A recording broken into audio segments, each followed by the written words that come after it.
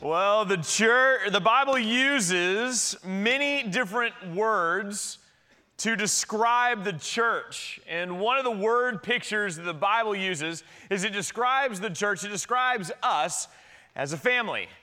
A family is made up of individuals, but they have different ages, they have different genders, and because the Bible also often talks about adoption, you can consider a family as having different races, different upbringings, different life experiences. But the different ages and the different perspectives in a family shouldn't be something that hurts the family. It should be part of something that makes the family strong and beautiful. And the purpose of our series that we're entering into today, that we're calling Generation to Generation, is to find that strength and that beauty in the family of God. Now, if you took this metaphor and applied it directly to Compassion Christian Church, then the sociologists would tell us that we have 5 different generations in our family. The oldest generation would be what are called the builders. They are those that were born before the year 1946. Following them are what are called the boomers, their kids. And then come Gen X. And then comes my generation, the most commonly talked about generation, which I just want to let you know, none of us like. Those are the millennials. And then the youngest generation is referred to as Gen Z, and those are people that are born after 2001. Now, those are all just a bunch of names and dates and ages. There's no way to show you in a graph like that how different these groups of people are. So I've come up with some other comparisons to kind of just show just how different a couple of decades can actually be. And with the first comparison I want to go through is just the different music. Every generation has its music, it has its sound, and it'll help illustrate just how different the generations are. So let's start with the builders. The builders sounded like this.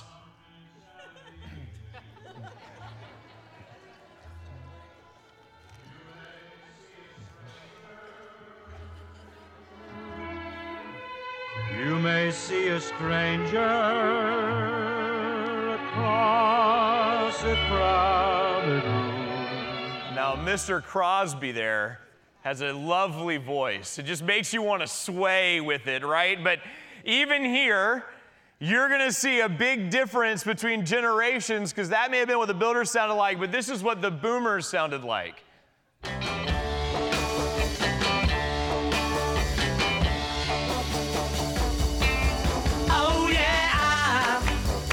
Something I think you'll understand when I say that something.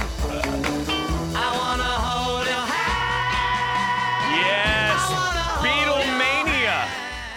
It hit us like a bomb, and that's when, if those of y'all don't know about it, many of your mothers just lost their minds over 4 guys with identical bowl cuts, and of course, that then was followed by Gen X, and Gen X sounds like this.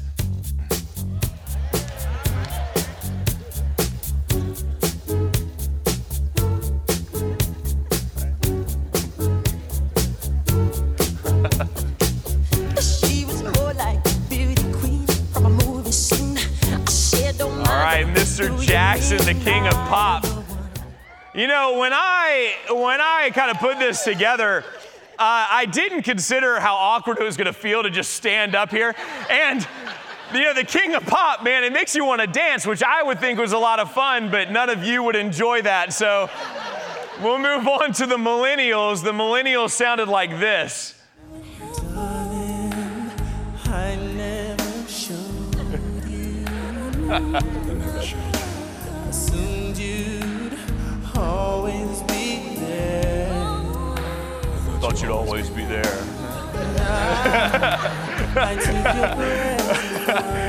All right, Boys to Men. That was going to become a karaoke session. Now, hey, here's the deal. You can't talk about millennials without talking about boy bands, and that's the greatest boy band of them all. And I just brought you back to my middle school bus rides out to Drin Middle School in Savannah.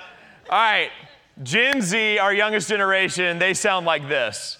Quiet when I'm coming home.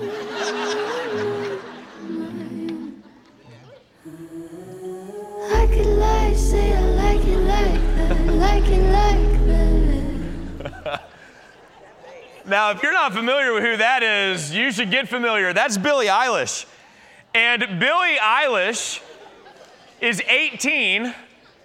She started recording and producing music in her childhood bedroom where she still lives, despite the fact that she is the biggest name in music. That is how much times have changed. Now that's the big overview, that's music, but I think the real gems can be found in some of the minutiae, some of the smaller differences between the generations, but still highlight big differences overall. So I want to talk about how the generations talk to their crushes. We'll go in reverse order. Gen Z slides into DMs. Now DMs are direct messages. So that means they get on social media, they get on apps, they just send out messages to people they're interested in, shoot their shot, see if there's returned interest. That's not how millennials did it. Millennials used a little program called AOL Instant Messenger. Gather around, children. We used to receive our internet in the mail. Yeah. All right, but before millennials, Gen X used this. This is a 2-foot phone cord that miraculously stretches up to a mile and gets you as far away from your parents and siblings as you could possibly be. Now, when it comes to boomers, I'm not sure, but I did do some research, and I'm pretty sure it looks something like this. It was so difficult to roll the paper up tight enough to tie it to your pigeon's leg, you know? But it's not as difficult as the builders had it. They had to carve their Valentines in stone. All right, here's the deal. It's good to have laughter around this subject because the subject of generations is often very tense. These kids, man, immature, entitled, lazy, all they want are participation trophies and everything handed to them for free. Which, as a member of a younger generation, I just would like to tell you that feels a little harsh, but to my fellow younger people, the younger generations, we should have empathy for our older brothers and sisters because, genuinely, it's got to be difficult to have people from younger generations starting to step into your boardroom, step into your corner offices. Even their Yodas are getting replaced, you know? It's got to hurt. Here's the deal. There's no worth to digging in on why there's tension between the generations, because essentially there's always been tension between the generations. Socrates was literally saying that young people were lazy in 380 BC. This is nothing new. The real question is, what should the church's response be?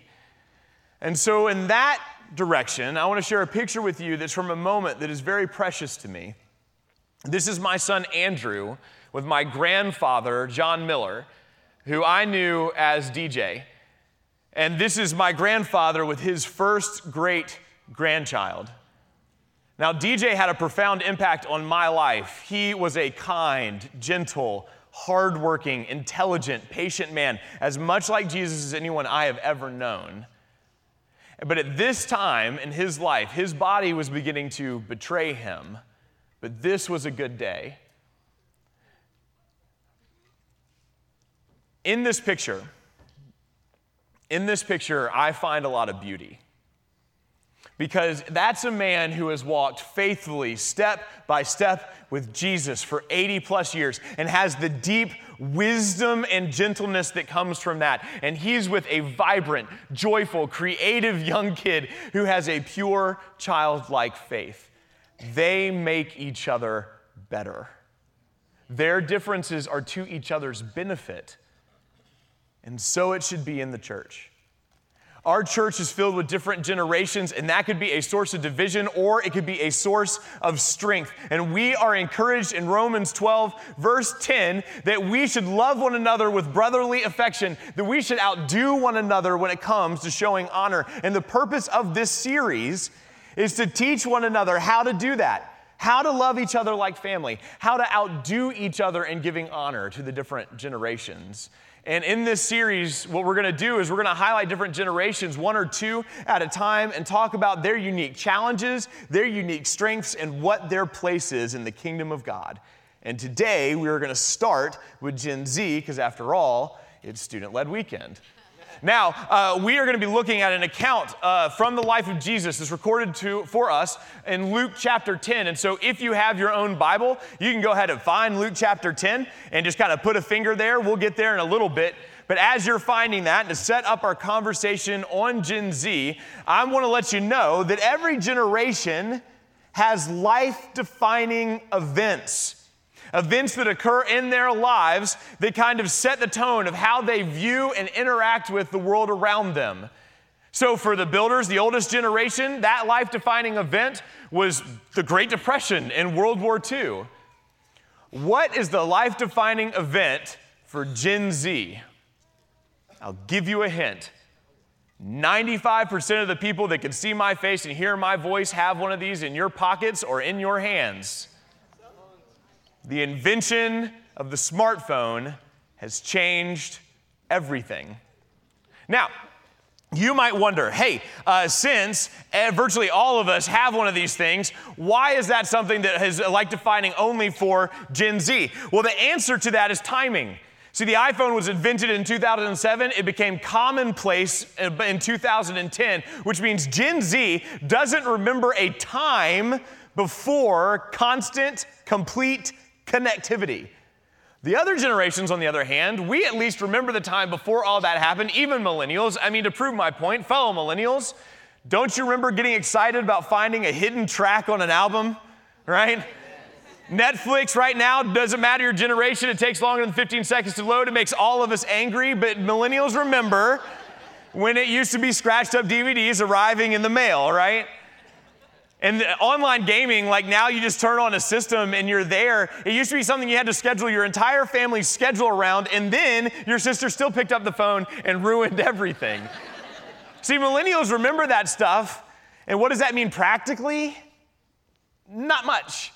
Millennials have slightly less FOMO, slightly less FOBO. That's the fear of missing out and being offline.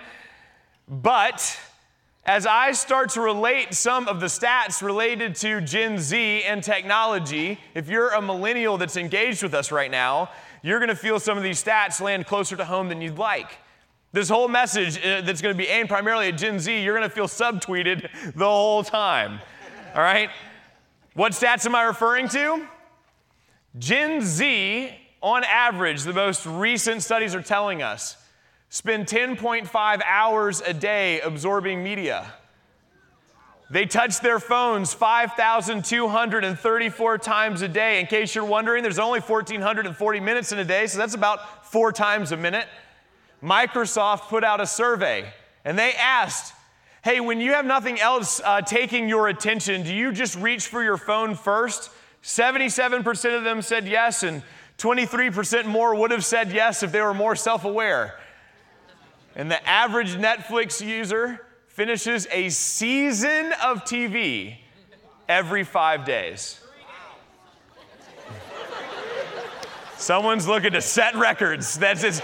Look, these aren't meant to be challenges. These are meant, yeah.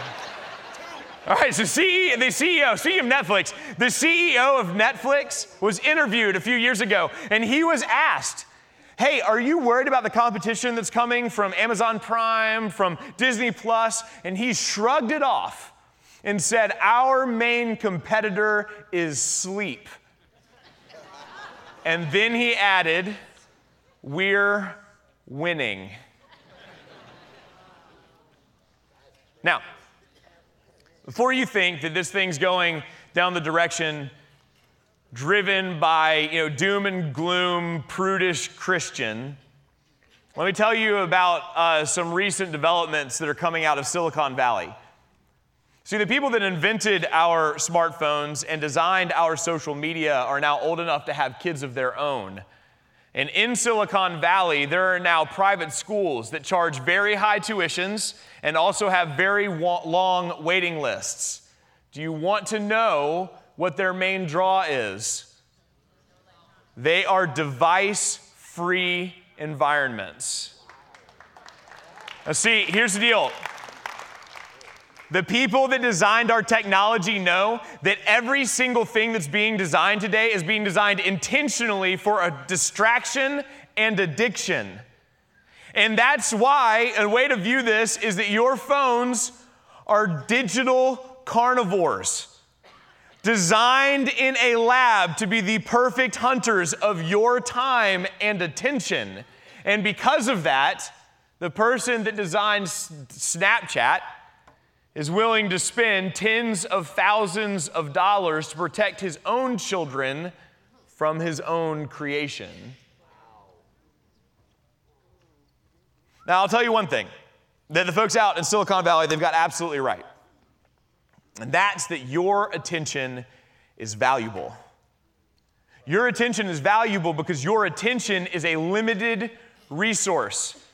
Every single man, woman, and child, young and old, rich or poor, you only have 24 hours in a day. And if you want to know what that has to do with your limited resource of attention, then just finish this statement. You can only focus on one thing at a time. See, your attention is locked to time, so you only have a given amount of attention to give in a day, in a week, in a lifetime. And digital carnivores, devices, apps, social media, gaming are designed to feed on your attention, and they are good at it. Isn't it so kind that YouTube generates all of these suggested videos for us? Isn't it so convenient that Netflix autoplays the next episode? Isn't it so creative that Snapchat tracks your streaks? Digital carnivores. They are eating our time and our attention, but your attention is valuable. Spend it wisely. Your attention is a limited resource. Give it to what matters most. Now, digital carnivores weren't roaming the earth when Jesus was, and yet our attention was just as valuable then as it is now. And so I told you we'd be in Luke chapter 10. Specifically, we're going to start at verse 38, and if you would like to join me, now's the time. Luke chapter 10, verse 38, it says this: "Now as they went on their way, Jesus entered a village. And a woman named Martha welcomed him into her house. And she had a sister called Mary, who sat at the Lord's feet and listened to his teachings. But Martha was distracted with much serving." So Jesus shows up at a house, and we've been introduced to the two hosts. One's name is Mary. She is sitting at the feet of Jesus, fully engaged, fully present with him. The other host is a woman named Martha, who's working on putting together a meal for Jesus and the people that are traveling with him. Now, the Bible says that Martha is distracted. And the word that's translated there as distracted, his original wording, what it means is it means being pulled in two different directions at the same time. Now, that is a perfect word for what we're talking about when it comes to technology, because our attention can go in one place or another. It can be pulled in one direction or another, but it can't be placed on two things with any real worth. And so Martha is in that place, being pulled apart, distracted. It's causing frustration. So she goes to Jesus and she says, "Lord, do you not care that my sister has left me to serve alone? Tell her then to help me." But the Lord answered her, and hear in this the compassion in Jesus' voice. Anytime in the Gospels where Jesus uses someone's name twice, his heart is always going out to them. Okay, so this is compassionate where he says, "Martha, Martha, you are anxious and troubled about many things, but one thing is necessary. Mary has chosen the good portion, which will not be taken away from her." Now, Jesus is making a play there when he says the good portion. He's making a play on what Martha had been doing. Martha had been slaving over this meal, trying to create this great spread, this nice and impressive meal. But when Jesus says that Mary's chosen the good portion, what he's saying is the best thing on the menu, Martha, is me. And Mary has chosen the right thing to give her attention to, and that will not be taken from her. Now, Jesus is not angry at Martha. Jesus loves Martha. It's out of love for her, and because his word is living and active, it's out of love for us that he says, Martha, your attention is a limited resource. Give it to what matters most. Give it to me. Now, when we get to this place where you've heard me say this so many times, you might wonder, why specifically do I keep saying what matters most? I'm doing that very intentionally because of this. Martha's meal was a good thing, and so is the office. Bears beats Battlestar Galactica may be one of the greatest comedic lines ever written. But your attention is a limited resource. And because of that, we're not just talking about choosing between bad things and good things. We're also talking about choosing between good things and best things. And the thing that should scare us is that one day we look up and we've watched all 9 seasons of The Office over and over and over, but we never learn to love prayer. We have spent hours and hours following the lives of influencers, and we don't know the hearts of our best friends. We've stacked up victory royales by the dozen, and yet our families feel like they get our second best. None of those are bad things, but none of us would argue that they are what's most important. So what do we do about it? How do we take the limited resource of our attention and place it on what matters most? My first recommendation is that you discover where your attention is currently going.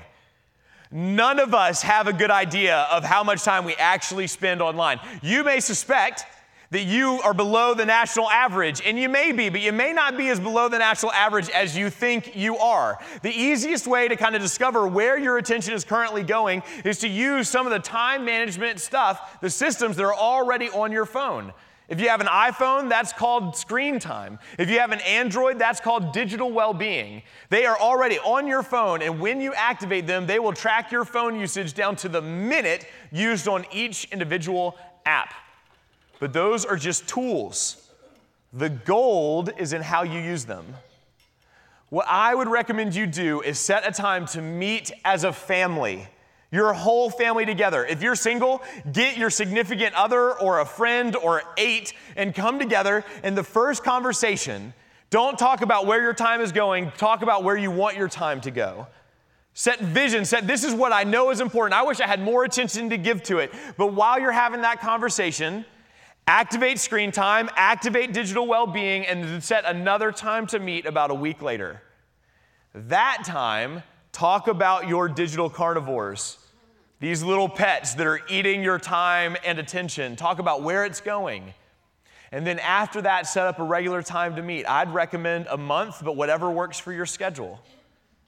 In those conversations, they will be some of the least judgmental conversations you will ever have about improving yourself, because everyone can get better in this area.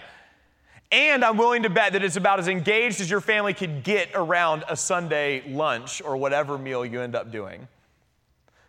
Now, I believe that when you have those conversations, naturally out of that, you'll come up with plans, goals, you'll set things, and you'll come up with great ideas. But this is what I want to do. I just kind of want to prime your pumps and tell you a couple of things that I've decided to do personally on this topic.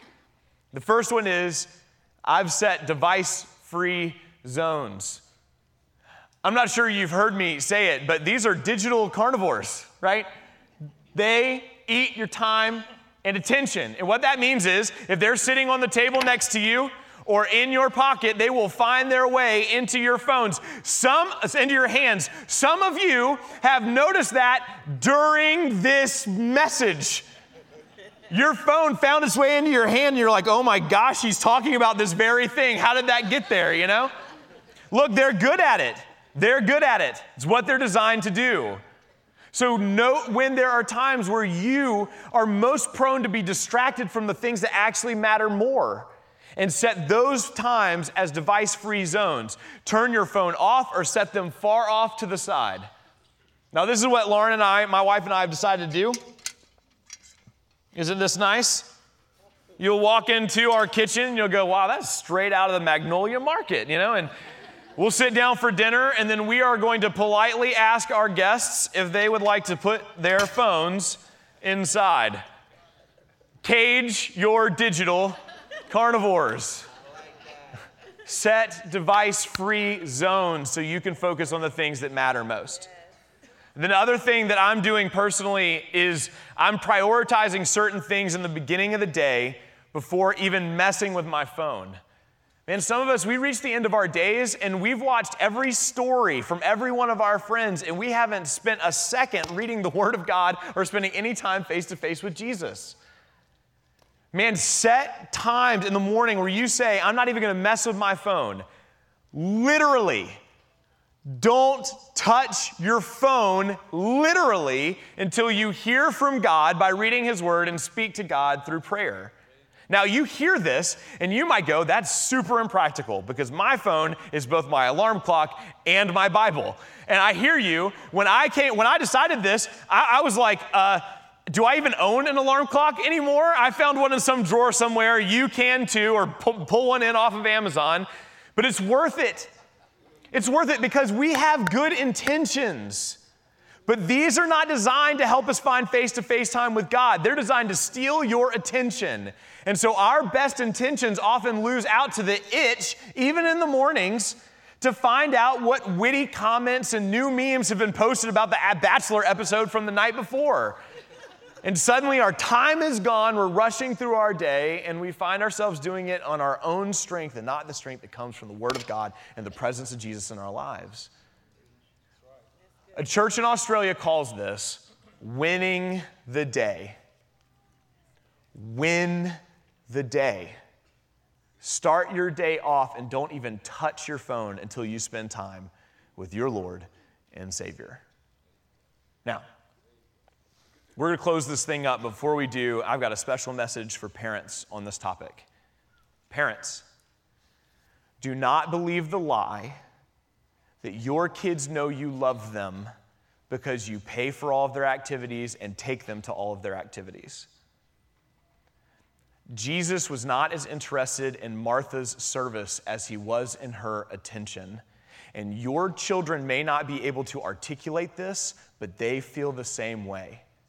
They appreciate your service. They need your attention. They need to feel seen. They need to feel known. They need to feel loved. Turn off your phones. Turn off the television. Lock onto them like the Eye of Mordor, all right? It'll freak them out. But you will meet a need that they have that you are uniquely positioned to meet. Also, sign them up for camp. You've heard how amazing camp is. I'm gonna give you the secret sauce. The secret sauce is it's device free. And listen, I don't know the reaction at other campuses, but I know the reaction here. There's some applause in here, but guess what? We frustrate students and parents alike every year when we set that policy, but we're committed to it. Because we know that when we remove these distractions from the students' lives, they can give their full attention to God and they hear from Him like they never have before. So sign them up for camp. It's one of the greatest investments you could ever make in your child's spiritual development. And to Gen Z, you feel this more than any of us. These things have their teeth in your neck and you know it. But I want you to know that this is not a hopeless fight. I have worked with your generation for a decade. I know you to be funny and smart and creative and empathetic and ambitious young men and women. Lead Look, if your parents aren't here or they go home and disappear into their distractions, don't leave the initiative in their hands. You lead. You make this a priority. You set a time to meet about this. And if your parents don't engage, then you find a group of your peers and you meet together to do this. Because this is where you help the rest of us. When we get older, we get cynical and complacent. But when older people see people who are younger than them, who have more maturity, more commitment, more spiritual depth than they do, it wakes something up. It shocks them out of their complacency. We need you. Do not fall to the level of the expectations of the world around you. Rise to the calling that God has placed upon your life. May we all do that. May we all do that. Jesus told Martha, Martha, you are distracted, concerned, and anxious about many things, but there is only one thing worth being concerned about. Every generation, hear Jesus' words, think about the weight of those words and the implications they have for your life. Jesus is calling us to something better. And that better life may mean the death of something we currently love. The death of social media, the death of gaming, the death of finishing cheer in time to talk about it with your friends. But when it comes to Jesus, it's always worth it. When it comes to Jesus, you always get back more than you give up.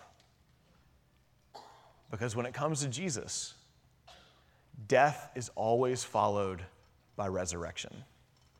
So choose the good portion. Choose Jesus. Father, we ask that you would help us do that. We have these things in our lives, and they have so much good to them. So much good in the technology that's been created, so much joy that we've found, so much laughter. And yet, Father, it is so hard to keep our attention on what matters most. God, we feel that, and we need your help. We need to grow in our hunger for you. We need to grow in our discipline. We need to grow in our love for your word and hearing your voice and finding your face, because you have placed a calling on our lives that's good. And we confess that there might be fear connected to that, fear of loss of other things that we love currently, but we are asking that you help us put our faith and trust in you, that you are worth it, that you are the one thing worth being concerned about, that you are the good portion.